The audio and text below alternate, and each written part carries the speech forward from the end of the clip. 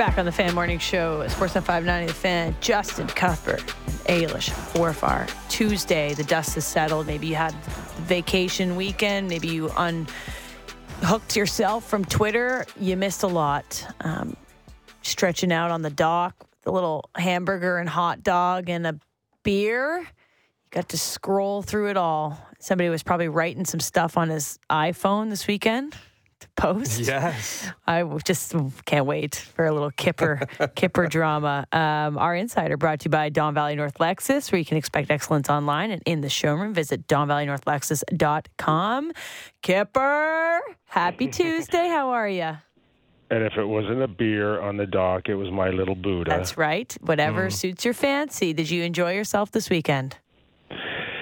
Yeah, I think I did. My wife took me antique shopping. Beautiful. Get a rocking chair or something? Nice oak harvest table? I don't know. I didn't really pay attention. You got something that's in that house, and you're going to see it and be like, where did that come from? That grandfather clock that I've never seen. I think I was there when she bought it. Yep, exactly. A candelabra in the hallway. Well, I'm sure you were a little busy scrolling through all the drama that's unfolding. So, I mean, I obviously saw your some of your initial reaction on Friday. Real Kipper and Bourne was spicy, but you've had some time to kind of like let the dust settle. And what are you pondering most come this Tuesday morning? Well, I'm just wondering if we saw a little bit of a conclusion with Brendan Shanahan's press conference on Friday, or is this possibly just the beginning? I'm just wondering where Kyle is today in terms of feeling like, does he need to come out and explain his side of the story, or will he just lay it to rest? So we'll see, I'm sure, in the coming days. What do we know exactly what Kyle wanted yet? Well, I think for the most of us on Friday, we just put together and connected, the dots, and it was really hard not to with the way Brendan Shanahan laid it out, detail from one day to the next, including the package that he received, which we assume Justin had new terms, i.e. salary, i.e. Power, what kind of demands were in that. We don't know. Brendan didn't go into great detail, but you can only assume that whatever he had received was unsatisfactory to him signing, and he wanted more. So what more that is, we can assume that it is money. There is. I had heard last week that he was in the ballpark of $4 million US, including hours on the company jet, and whether it was more than that, is only speculation at this point. Sounds like a nice package. Sign me up for that. So, all of us. Yeah, I'm all right with that. Listening, bosses, if you have any say. Okay, so Shanahan's motives, I think we were trying to unpack that as well this morning. Of felt like just an emotional response. Obviously, if you look at the timeline, the night before, things were all dandy, and the next day you're fired. Do you find that some of this could have been just emotion, maybe feeling slighted, feeling not embarrassed by what happened on Monday, but, caught off guard, blindsided even by the way that Kyle Dubas spoke candidly on Monday? And is it a bad look, or is it a bit of a fracture to see a decision made that can be kind of speculative, that it is a bit of an emotional change? Yeah, Ailish, my feeling is that while this looks like it snuck up on a lot of people, especially publicly, I think behind the scenes something was brewing for quite a while here. And, the way that you could kind of see that there was, physically for us, a distance between Brendan Shanahan and Kyle, more so this past season than at any other time. And I'm just not talking of physically not seeing them together in the press box, but there was a sense that, and Kyle mentioned this as well, that on his press conference Monday that this is me alone, and I've got to stand on my own 2 feet here. When it was kind of questioned, I think, whether Brendan Shanahan was there or not, or why he's not there. But no question that something was brewing and something was building, and I just think last week was the end results of something that was stewing for a long time. So, Kipper, one idea that's been kind of clanging around in my head over the weekend was this idea of self-preservation and whether or not it's been a huge, huge detriment to this organization. I think we saw self-preservation with Mike Babcock, who just fought for what was his or what he thought was his, and he thought he could do what he wanted, and it got to the point where they decided, hey, we're not going to do that anymore. But Kyle Dubas had that as well. And I think with Brendan Shanahan, maybe we saw it the most here because someone finally went at him, right? We believe that Kyle Dubas wanted power, which means less power for Brendan Shanahan. If self-preservation is such a big thing and people are fighting for their own job security, which I get is just a fact and a reality of this world, it feels like if everyone's got their own interests are their own first, that could have a damning effect on an organization that's trying to put a winning hockey product onto the ice. Yeah, you are 100% correct. And what really transpired isn't much different than what happens in the real world. And I don't care if you're with a major corporation or you're with a sports team. There was a negotiation, i.e. money, i.e. Job description, power, whatever you want to say. There are times when it just doesn't work out and it's not a good fit and people walk away. What's different here is how it played out publicly and how ugly it got publicly last week. And that does damage to the organization. No question about it. It's turned off a lot of people that have invested financially and emotionally in this hockey club. It was a major setback last week. And ultimately, we can talk about Kyle and the things that he wanted or the things that he demanded, but this is on Brendan Shanahan's watch. He is the president. He is the leader. And ultimately, it's now in his hands to fix it and do damage control. What does that mean? Hiring a big name as early as the end of the week, next week. He's going to have to fix this. This is a major setback for an organization that probably envisioned a championship when they first hired Brendan Shanahan. Right now, he's got to fix this.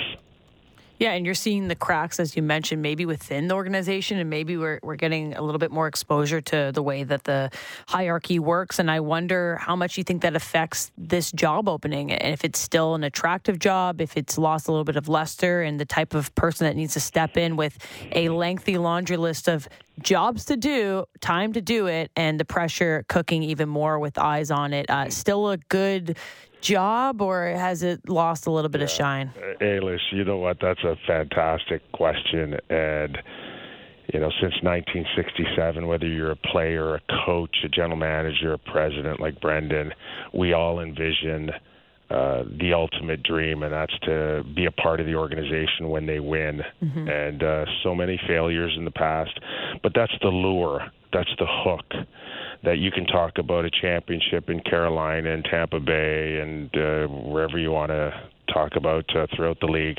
And then there's the fantasy of winning a Stanley Cup in Toronto. And that's the lure and the attention, the money, the notoriety, all of it comes into play. And I don't think they'd have a problem attracting a big name, either someone who's available now or someone who could be bought out of a contract, i.e. Doug Armstrong. So, yes, there is interest out there. Despite the circus, there is interest, major interest.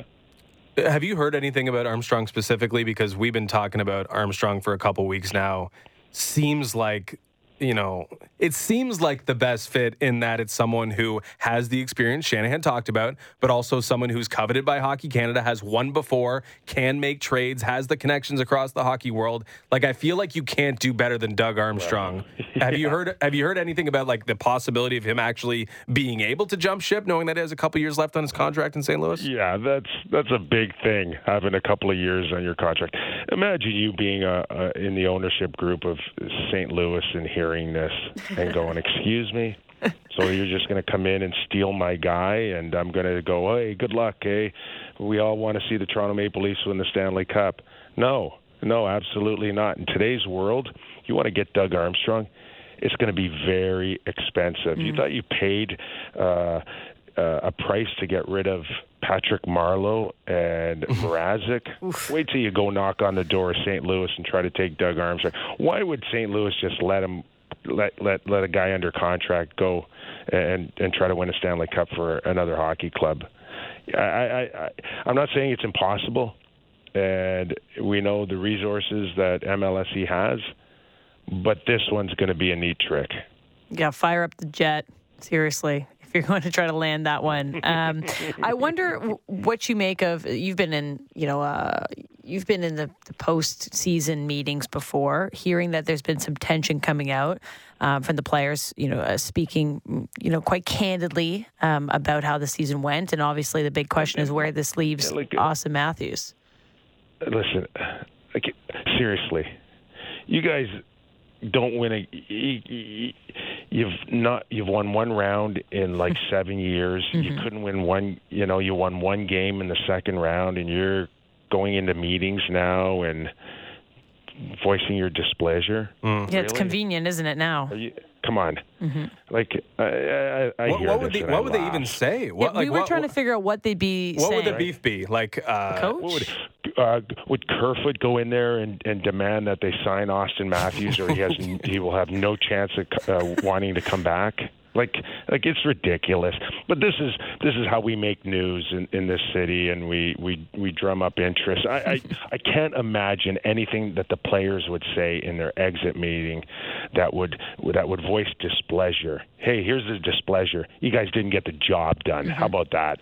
No, you're totally on the ball. Like, we were trying to figure out, and the only thing we could maybe come to the conclusion is, were they frustrated with the coach? Like, were they saying we need a new voice? And I mean, maybe, but wouldn't he be sitting right there with them as well? Is that the way it works in an exit meeting, that you're sitting with the coach and the GM? And if so, is Keefe just waiting for the new GM to be on the way out?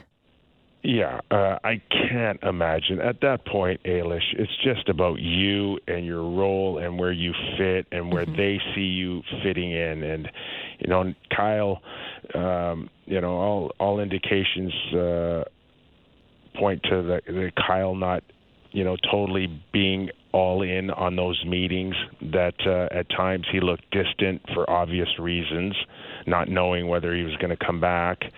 And, until somebody tells Sheldon differently, I think he could speak of coming back to training camp next year and what their thoughts are and their plans.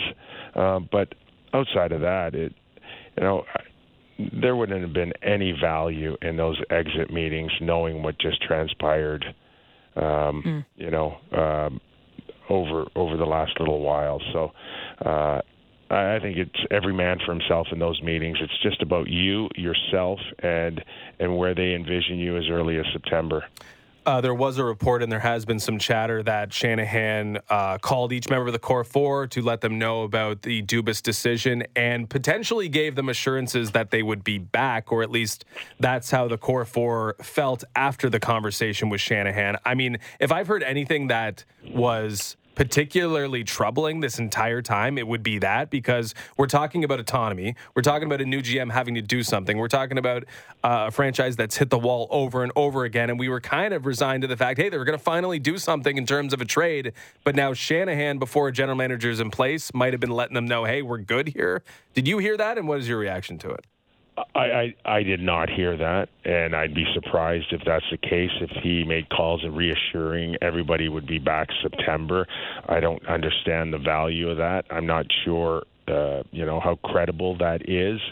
But in saying that, if he's the president of the team and the buck stops with him and he only answers to the board, then that's his prerogative. He can do that.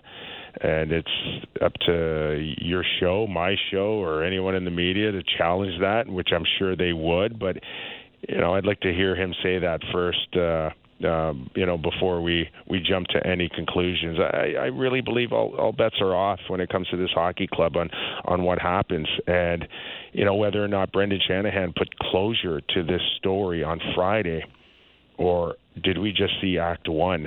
And is there more coming? I think that's the bigger question here. Was Friday just the start of something, or was Brendan able to kind of close it off and move forward? And I'm sure if it is a Doug Armstrong or someone that's never done the job before who ends up being the general manager, he might want to have a say on whether or not the core four are safe or not. Yeah, and, I think so. It just makes no sense for Brendan to come out and say that with no general manager. I don't put much stock in it. What's your level of confidence in Dubas leaving actually being the positive change that we need to see from this organization? Yeah, I'm okay with it.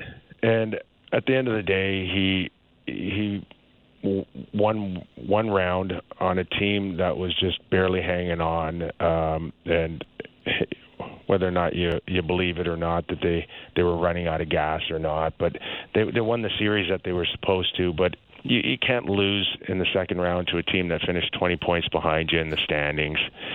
And on face value, it's okay that you want to make a change at the general manager's role. And that obviously will dictate a lot on Sheldon Keefe. And if you have to make changes and get a new voice in and maybe get some more experience in, then go for it. That's when you don't get results, you make changes, and that's what people were expecting, and they got it. They just didn't know how they were going to get it. We're talking to Nick Kypreos, Stanley Cup champ and host of Real Kipper and Born, which is now 2 to 3 p.m. So make sure you guys check out the new hours on our new summertime lineup. Okay, Kipper, we often bring this up at important moments, but the truth serum idea, you get one question to anyone, and what is the question and who is it to?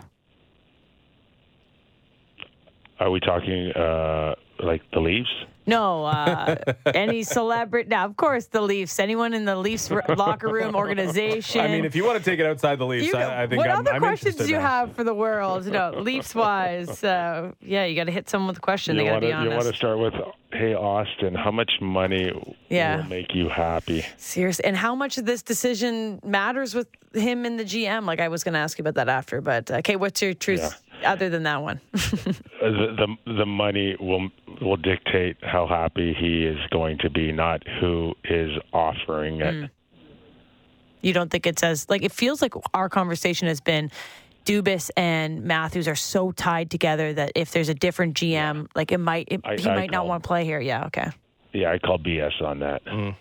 Good. I mean, what is he going to follow Kyle the rest of his career?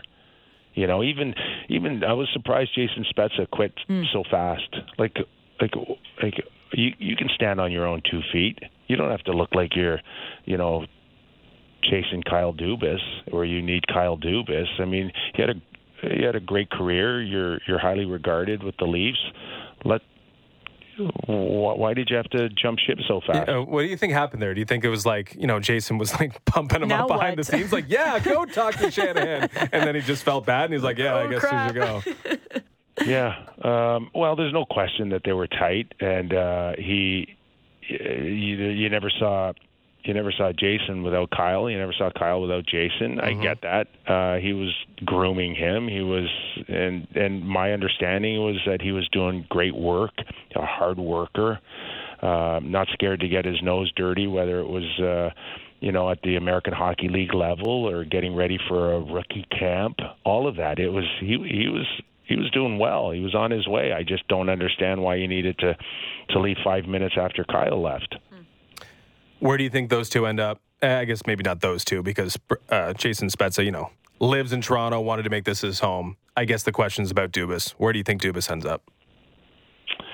My guess would be Pittsburgh, guys. My feeling is that I don't know.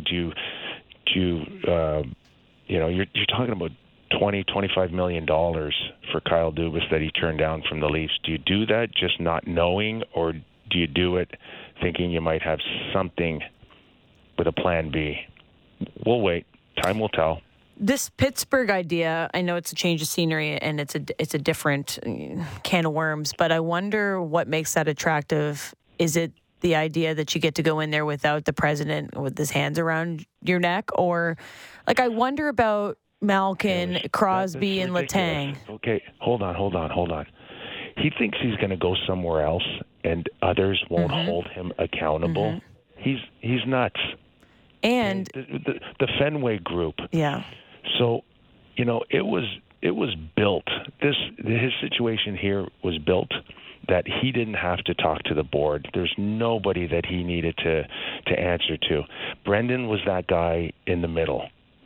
And, if Kyle felt like it was too slow or he didn't have enough autonomy, well, hey, welcome to the real world of multi-billion-dollar corporations. Okay? That's the way it is. The Fenway Group is going to be equally as tough, I assure you, as anything he experienced here at MLSE. Okay? There might be 4 guys at the Fenway Group that we don't know of that would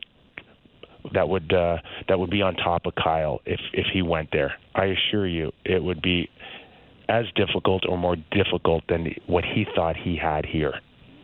How would you sum up the legacy for Kyle Dubas in his time with the Toronto Maple Leafs? Hey, a great learning experience. How about that for him? That's a positive. Yeah. He's 37. He's not Lou. He's not 60. He's 37. The education that he had in the last 9 years, I think can only help him grow. And I do think he's a good hockey mind. I really do. But there's times when I just think he lacked maturity. And I think he'll look back at this and see some things that he would have done differently. And that's something that you only learn with time and experience. You can't get that lesson at Brock University. Taking shots at Brock, eh? The Brock Badgers getting it. I'm just kidding, Kipper. It's not a shot. It's not a shot. Ailish's Dartmouth came out there for a second. No. It did. It came out. The Brock Badgers. It's a good squad. They got a sport management degree. Telling you that there's no better teacher than life experience. Of course. You can't read it in a book. You can't get it in a degree. You have to go and live it. And he got it firsthand in the Mecca here in Toronto. So you're right. Learning experience. We'll see where maybe that takes him down the road. Lots to cover today. Real Kipper and Bourne from 2 to 3 new hours. Enjoy the day, Kipper. Thanks for coming on this morning. We'll chat with you next week. And for the record, my nephew went to Brock University. I love Brock University. It's a nice box. St. Catharines. It's good. It's good. He's played in hockey. It's not bad. All right, Kipper, we'll chat soon. Thanks. Okay, guys. Thanks. This Insider brought to you by Don Valley North Lexus, where you can expect excellence online and in the showroom. Visit DonValleyNorthLexus.com. Nick Kypreos, Real Kipper and Bourne, and just give you a quick update of our summertime lineup because I mentioned there's a new time for Kipper and Bourne. So we're 6 to 9.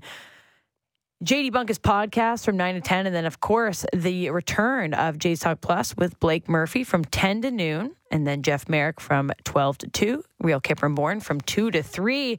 Fan Drive Time with Ben Ennis now from 3 to 5. And then Blair and Barker from 5 to 7. Taking you right into first pitch tonight, which is a little earlier, actually, because it is in the Drop, and they start at 6:40 there, so they do whatever they want. But that's your lineup for today and moving forward.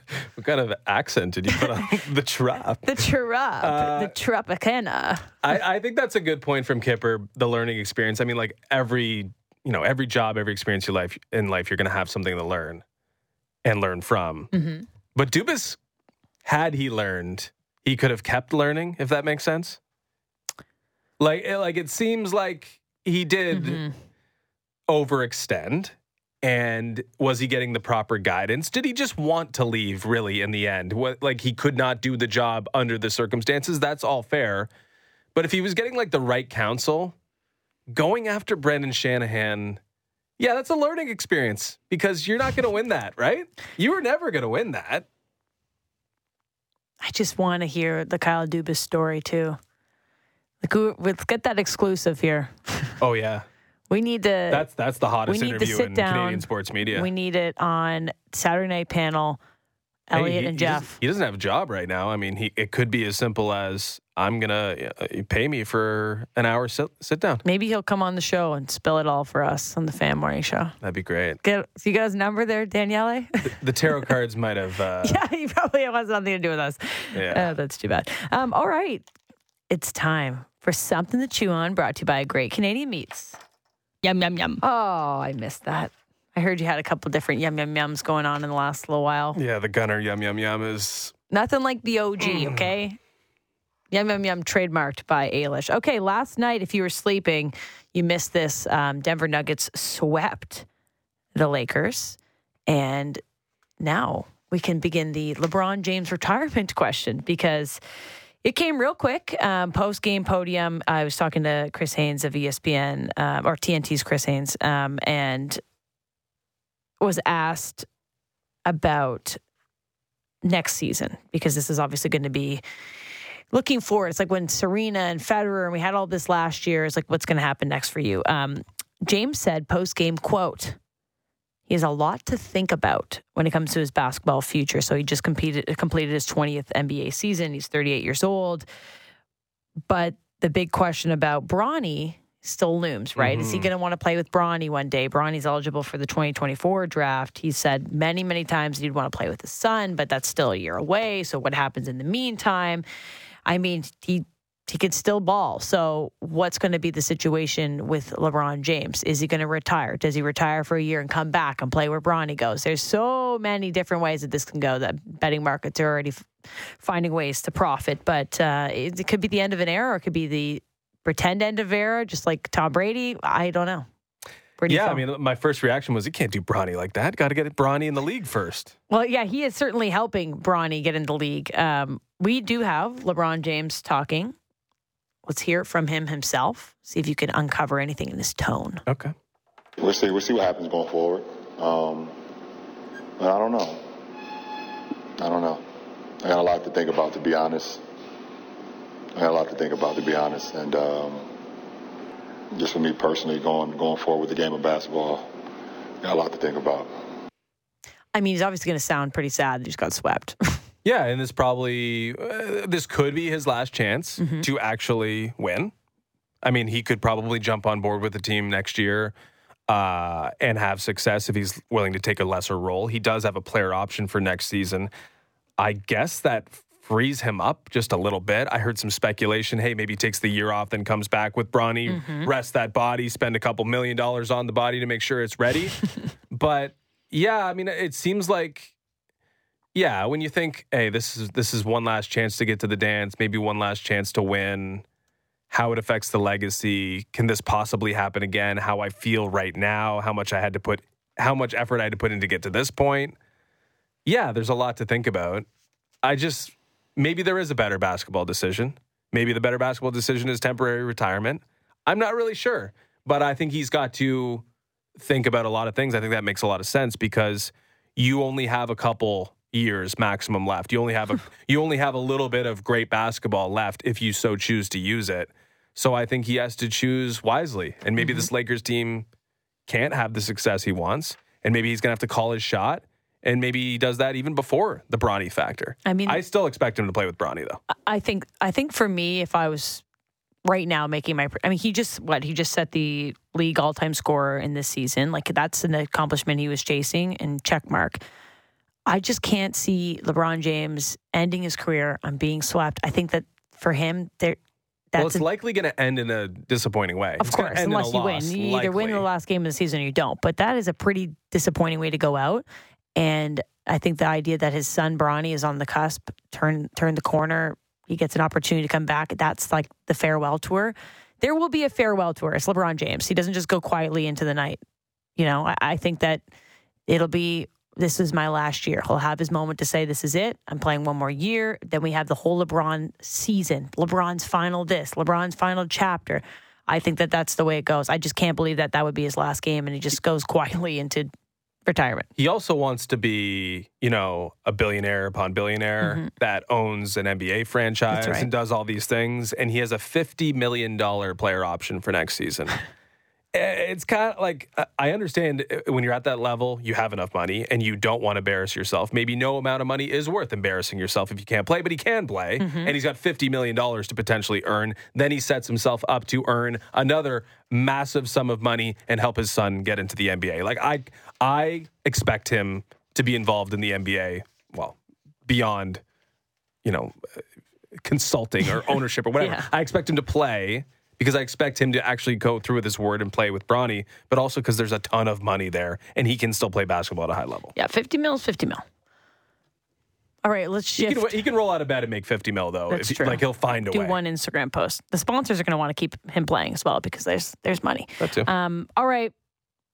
We hesitated. We pushed it as far as we could. The Blue Jays talk. It's coming. They have lost 7 out of their last 8, 5 straight. They dropped their series opener against the AL East leading Rays 6-4 last night. They got 3 more chances down at the Trop. We're going to speak with Matt Joyce, former MLB outfielder, all-star, and current Rays TV analyst. He spent 1 full season with Kevin Kiermaier back in 2014. What makes Kevin Kiermaier so beloved? We know some reasons, but maybe there's a little more to uncover from him. He got his return last night. He got a little video board tribute. We'll talk about him and how the Rays have just come out red hot and are leading the AL East. That's next with Matt Joyce. The best Blue Jays show out there, period. Blair and Barker. Be sure to subscribe and download the show on Apple, Spotify, or wherever you get your podcasts. All right, back on the Fan Morning Show, Sportsnet 590 The Fan, Justin Cuthbert and Ailish Forfar this morning. It's been a rough ride for the Toronto Blue Jays. Ugh. You've been keeping tabs on their failures? No, I can't. It was pretty rough. It was pretty rough. What a fall from grace. Yeah, great series against the Braves. Just get alphaed by Aaron Judge. That was a dramatic homestand, eh? Swept away by the Baltimore Orioles. And now they're in a little trouble here against the Tampa Bay Rays in the 4-game set. To talk about that and more, we're going to bring in Matt Joyce, former MLB outfielder, all-star, and current Rays TV analyst. Also spent 1 season as teammates with Ailish's favorite player, Kevin Kiermaier. Good morning, Matt. Good morning, everybody. How you doing? We're pretty good. So let's start with the outlaw. Let's start with some positive stuff. Kevin Kiermaier has been a real positive, one of the few, at least recently, here for the Toronto Blue Jays. What makes him the outlaw? What makes Kiermaier Kiermaier? The outlaw. I love this guy, man. He was one of the last Rays that I ended up playing with. I was left in Tampa. He came up when I was still there, and I remember we were playing Texas in the playoffs, and it was kind of late in the game. They were like, "Matt, you're coming out of the game." And this time, I mean, like, I'm late 20s. Like, I'm not 35. Like, I'm not somebody that's just a concern in the outfield, right? Like, I handle myself fine in the outfield. 20, 27, right, roughly 28, right around there. And so they pulled me out of the game, and I'm just like, why are you taking me out of this game? Like, who is this kid, And they were like, just trust us. And so, of course, KK made a running play in the gap. His speed was off the charts. He threw like 100 miles an hour from center field, and it was just ridiculous, like what he was able to do in the outfield. And he's still doing it, which is incredible. But one of the best teammates, one of the best outfielders I've ever played with. The only issue with KK was him staying healthy because he plays so hard and he plays so fast. That's the only thing, is just trying to keep him healthy. Is he one of those guys that just like annoyingly does athletic things at all times? Like, I've had friends that are just like way better at everything than me, and they just do things that make me annoyed because they just do things so well, even just beyond baseball. Are there things that he's really, really good at? Yeah, I mean, he's definitely one of those guys, and he's not going to rub it in your face. He's really humble, but he's definitely a freak athlete. I never really got a chance to like play basketball or anything with him, but I can tell you right now, he'd be good at anything that he does. So the Rays decide to not pick up his player option, and now the Blue Jays get to have KK here, and he has certainly won the hearts of a lot of Toronto fans. And he made a bold statement when he signed with the Blue Jays that he wanted to make some GM look like a genius, and obviously that's the Toronto Blue Jays GM, because he certainly has come in and been a bit of an unsung, maybe unexpected hero this season through the ups and downs of the Toronto Blue Jays. What's he do so consistently that's made him a reliable option for the Blue Jays offensively and defensively? Well, obviously, you can see his talent is off the charts, but I think his demeanor, right, like his mindset, his work ethic is really the biggest reason that he's been able to not only make it to the big leagues, but stay there for so long. Even when he was coming up, he worked extremely hard. And again, the only thing that was ever holding him back was the injuries. And so, typically it's kind of something you see that with players that play so fast, when they have so much speed, they're sliding the second really hard, or they're running into the wall really hard, whatever it is. They play the game so fast that the chance of injury goes up. But he just wants it. You can tell he wants to be the guy. He wants to make every play that he can. He wants to win. He wants to be a good teammate. It's just, how he's wired is really what makes him special. So Matt, let's go to the Tampa Bay Rays now. And I wonder for you, 22-4 at home, 35-14 overall. To what extent have they exceeded your expectations to start the season? I think the biggest thing has been the offense. Leading the big leagues in home runs is a real big surprise across MLB. Typically you see teams that if they have power like the Yankees, they don't have a ton of speed. Or, if you have a young team like the Orioles, they have a lot of speed, but they don't have the power, right? And Tampa, with the Rays, they kind of have the complete package. It's just a matter of keeping their guys healthy, which, Rasmussen, their starter, I've had an issue. Springs kind of down. They're getting Glass now back. They just got Fairbanks back, those guys are huge. But yeah, I mean, the amount of home runs that they hit, and then the depth, the amount of players that have contributed and been able to produce and chip in. Typically you'll see, 2 or 3 guys that are on a roll, and you're kind of leaning on those guys. But it's like everybody up and down the lineup. You have guys hitting 300, with 6-7 homers on the bench, and you're just like, what? How is this guy on the bench? So they're pretty really talented. They have a lot of depth, and they have a lot of ways to beat you.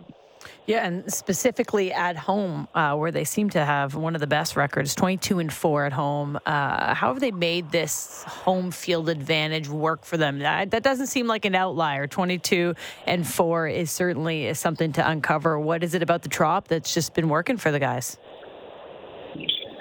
Well, I mean, for me, when I played at the Trop, it was a feeling of coming home. It was a feeling of comfort, familiarity, confidence, where your fans are behind you.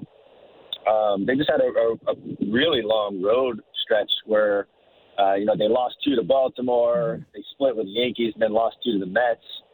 And so I'm sure they were excited to get home. They're like, all right, let's get back on track. We're comfortable at home, and let's get headed in the right direction. So there's definitely some of that feel there of like a confidence and comfortability for that team. Matt, you mentioned Glasnow coming back. Jeffrey Springs was lost for the season due to injury, but still, it doesn't slow this team down, having major pitching injuries and having disruptions to the rotation. Do you think that's the mark of a great organization, when you can lose pitching and you can still keep that level? Yeah, I mean, I think a lot of people were kind of scratching their heads when they went out and signed Eflin, who's been phenomenal. I had a chance to play with him in Philly in 2021, and another incredible teammate, and really just a guy that is a horse on the mound. Pounds the strike zone, eats up a lot of innings, knows how to pitch.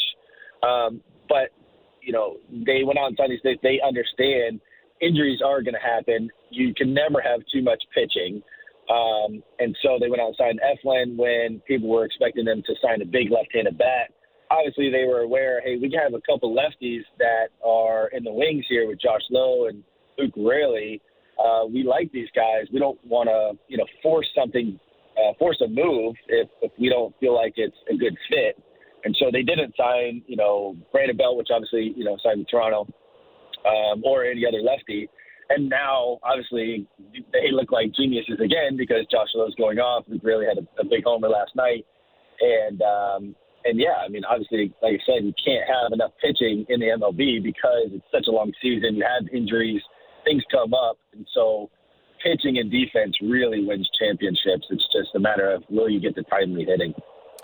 And that's, you just kind of pointed us in the direction of the Toronto Blue Jays, who have not gotten the timely hitting of late. Their pitching's been okay. Alek Manoah, having the season he's having, is hurt, but it's held up. But there's actually no one behind the starting rotation for the Blue Jays, which is a big concern. But also the fundamentals have been a concern. I mean, this team tried to kind of disperse the talent a little bit to be more fundamental this year. They have fundamental players. I mean, Kiermaier is one of those guys leading that charge.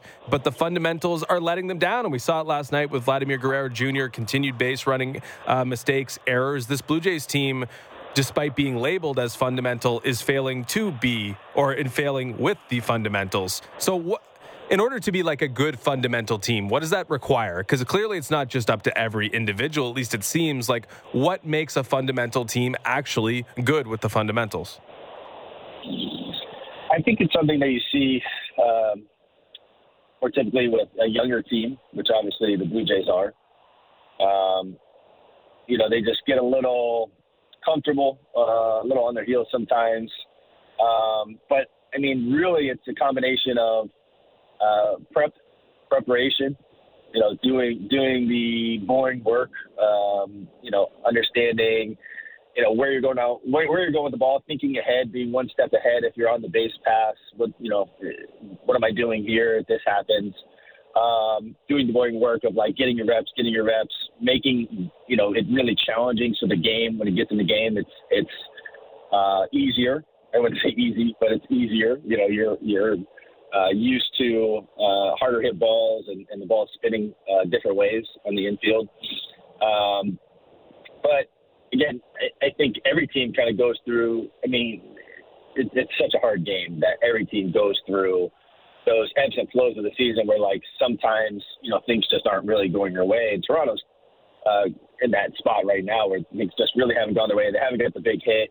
But for me, I always tell people, like, I'm a big fan of this team. Like, I really think the Blue Jays are a good team. They're a very good team. To your point, I think they're missing one or two pitchers to really kind of round out that team. But the amount of young talent that they have on that team is incredible, and it's so much fun to watch. We're speaking with Matt Joyce, former MLB outfielder, all-star, and current Rays TV analyst of the Blue Jays down there playing the Rays 3 more games on this road trip against them. I wonder, in your experience, what a manager's role is right now when the Blue Jays are scuffling a little bit. I know John Snyder had said enough is enough on the weekend. He's a little bit frustrated, like outwardly, but you go into the clubhouse, you go into times where the players need to step up, but also a manager needs to maybe manage a lot. What would you think that the struggles are that he's facing right now with this team that's kind of scuffling a little bit in important times against some AL East divisional rivals? I think it depends on what the feel is in the clubhouse. Sometimes guys can get a little bit laid back or relaxed. It really depends on who you have. The effort has to be there. And if the effort isn't there, then you got to kick them in the butt. You got to light a fire. And, if that's not the case, if the effort's there and they're trying really hard and things aren't going the way, but they're just tense, you can tell like they're just trying too hard. They're putting too much pressure on themselves. Then it's really the opposite, where it's like, listen, take a deep breath. Like, we're really good. Okay. We're fine. We're in a really good spot, but we need to continue moving forward, and we need to take a deep breath and trust yourself, trust each other, and pick each other up, and sometimes, when things aren't going right, when you're losing, it's it's very easy to point fingers. It really exposes the flaws. When you're winning, then, it fixes a lot of problems, right? Like, you're still winning. Oh, you might have struck out the bases loaded, or you might have made an error in the middle of the game, but, like, it's overlooked because you won the game, right? So, I mean, again, winning solves a lot of problems. Losing creates a lot of them. Last one for you, Matt. I mean, it's been an interesting season with all the rule changes and all the changes across Major League Baseball. And I think the key learning, maybe if you're a Blue Jays fan right now, might be the importance of divisional games. The Blue Jays are 33% of the way through those divisional games. They're 5-13 against the AL East as it stands. Like, is that something that the Rays have picked up on as well? Like the importance of these games, or is that just underscored when you're 5-13 and you've fallen behind? I mean, we cover hockey a lot on this show. There's the 4-point game when you're playing a division rival or someone you're chasing in the standings. And these feel like 4-point games a little bit because you play so few games against the division. And if you fall behind, as the Jays have, it puts you in a really difficult spot. Yeah, I mean, I think you are definitely aware of it as a player. When we went in Toronto, when you were playing Yankee Stadium, even Brandon Loud just spoke to it over the weekend. He's like, it feels like playoff games. Right? It feels like playoff games where the games just matter a little bit more. And that, hey, these are the teams in our division. These are the teams that we have to beat. And this is a really good test to see, like, where are we at? Are we as good as we think we are? And again, when you're playing those teams, it's like it's a good litmus test to where you definitely want to win, and it's a good way to see, like, where you're at, right? Like how good you are. So I think it's a long season, right? Like, we still have a lot of baseball to play, which is crazy. So a lot can happen. I do think these 3 teams, and really 4 teams with Baltimore. I mean, Baltimore's been a really big surprise for me. I think they were good, but I don't think anybody really had them, this good. So it's gonna be fun and interesting and exciting to watch this last month, which, granted, we have ways to go, but the last month going into the last month of the season with these 4 teams, and as good as they are, battling it out down the stretch, will be a lot of fun. Yep, another playoff game, and the Blue Jays threatened to, have another key learning this year was, like, it's hard to catch up ground when you waste a lot of divisional games early and you have to wait for September to play a team like the Rays again. So some important games here for the Blue Jays and for the Tampa Bay Rays. That series will continue tonight. Matt, this was fun. Thanks for jumping on with us. Of course, anytime. Enjoy the series here, and we're looking forward to seeing how the boys shake out. So appreciate your time. Thanks, Matt. That's Matt Joyce, who also, like you, likes a litmus test. As soon as he said litmus test, I'm like, I'm happy. I'm back. Litmus test on the radio. We didn't have to try it. He came out himself. There you go. I was looking at the Toronto Blue Jays schedule at the end of this season, and I know I mentioned it early on, but they end their season with a road trip to play the Yankees, a road trip to play the Rays, followed by the Yankees coming to town, and then the Tampa Bay Rays coming to town. Those are their last, 16 games. Mm-hmm. They end with those 2 teams. So think about how important September 19th to October 1st can be for this team. I don't want to be too alarmist, but and then Boston also before that too. But I'm worried that those games will even matter. That's because tough. As I mentioned, like 5-13. Let's say this series doesn't go well. This is the meat of the schedule. This is the most difficult time on the schedule for the Blue Jays right now, other than maybe late September.